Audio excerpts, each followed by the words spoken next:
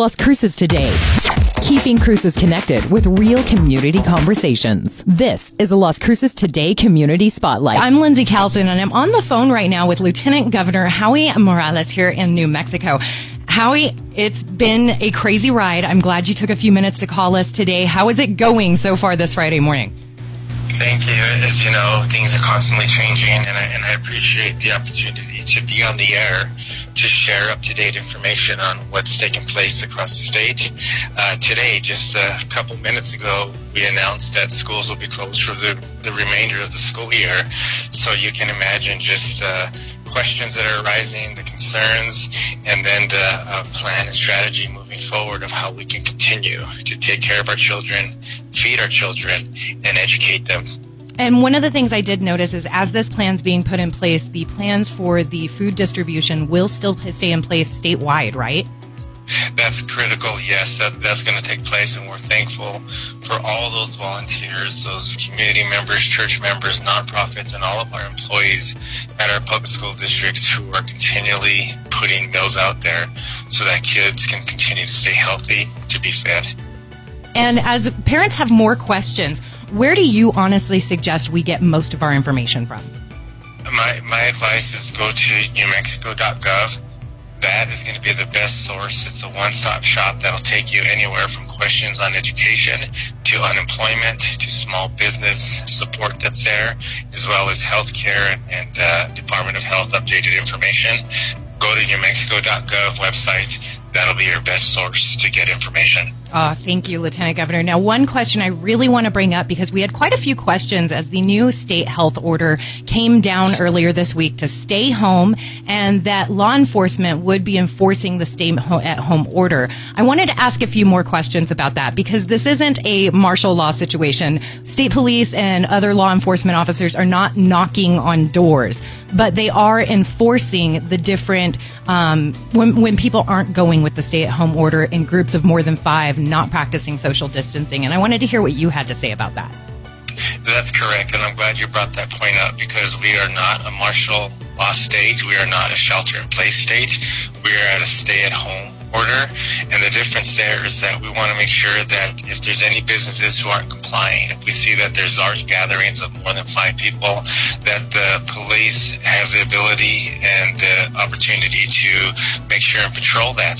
What we don't want to do is we don't want law enforcement to have their resources pulling people over, asking them where they're going, stopping door to door, checking up people. We're not doing that. One is that is not healthy and safe for the police officer to be in that close proximity to people.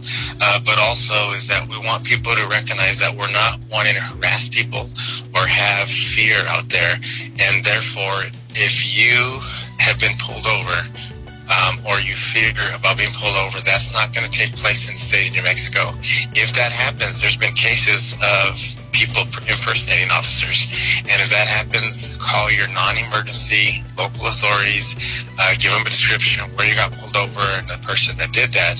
So that way we make sure that people know that we're not going to enforce our at-home order in that way. Now, the only way law enforcement is really getting involved is by responding to dispatch for the hotline that's been available, correct?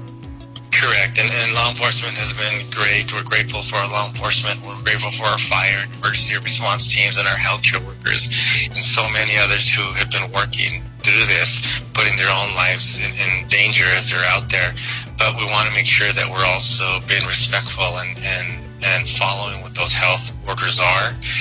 They are going to continue to respond. They're going to make sure that if you're breaking the law, if you're speeding, or if you're doing something that requires their attention, they're going to do that.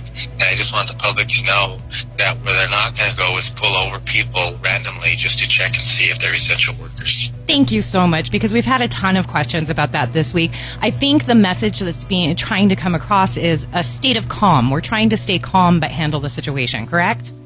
That's correct. We want to be prepared, but we don't want to panic. The one thing that I've been seeing throughout the state is that people care about each other here, looking out for each other. How can we support each other, especially our most vulnerable? And I've seen a lot of that, but we want to continue to get the message out that's very clear. The only way that we're going to stop the spread is to make sure that we can social distance ourselves stay home and save lives. Perfect. Now, I do want to get a little personal on my final question, and this is just more about the state of stress that I know everybody is having to go through right now. How do you relax a little bit, Lieutenant Governor? You know, I'm fortunate to have my family who's here. I do make sure that we stay active physically, mentally, socially, spiritually, and emotionally as much as possible. These are stressful times, and I've always learned, as my background, I used to be a baseball and basketball coach, is that the more stressful times that things might get, the more negative things might get, the more positive you have to be. So I'll continue to practice that, continue to bring a state of calm to people across New Mexico, and work with our governor to continue to provide support and resources for the people that we represent. Perfect. We all work together and we'll make this happen. Lieutenant Governor, thank you so much for your time this morning, and stay healthy out there.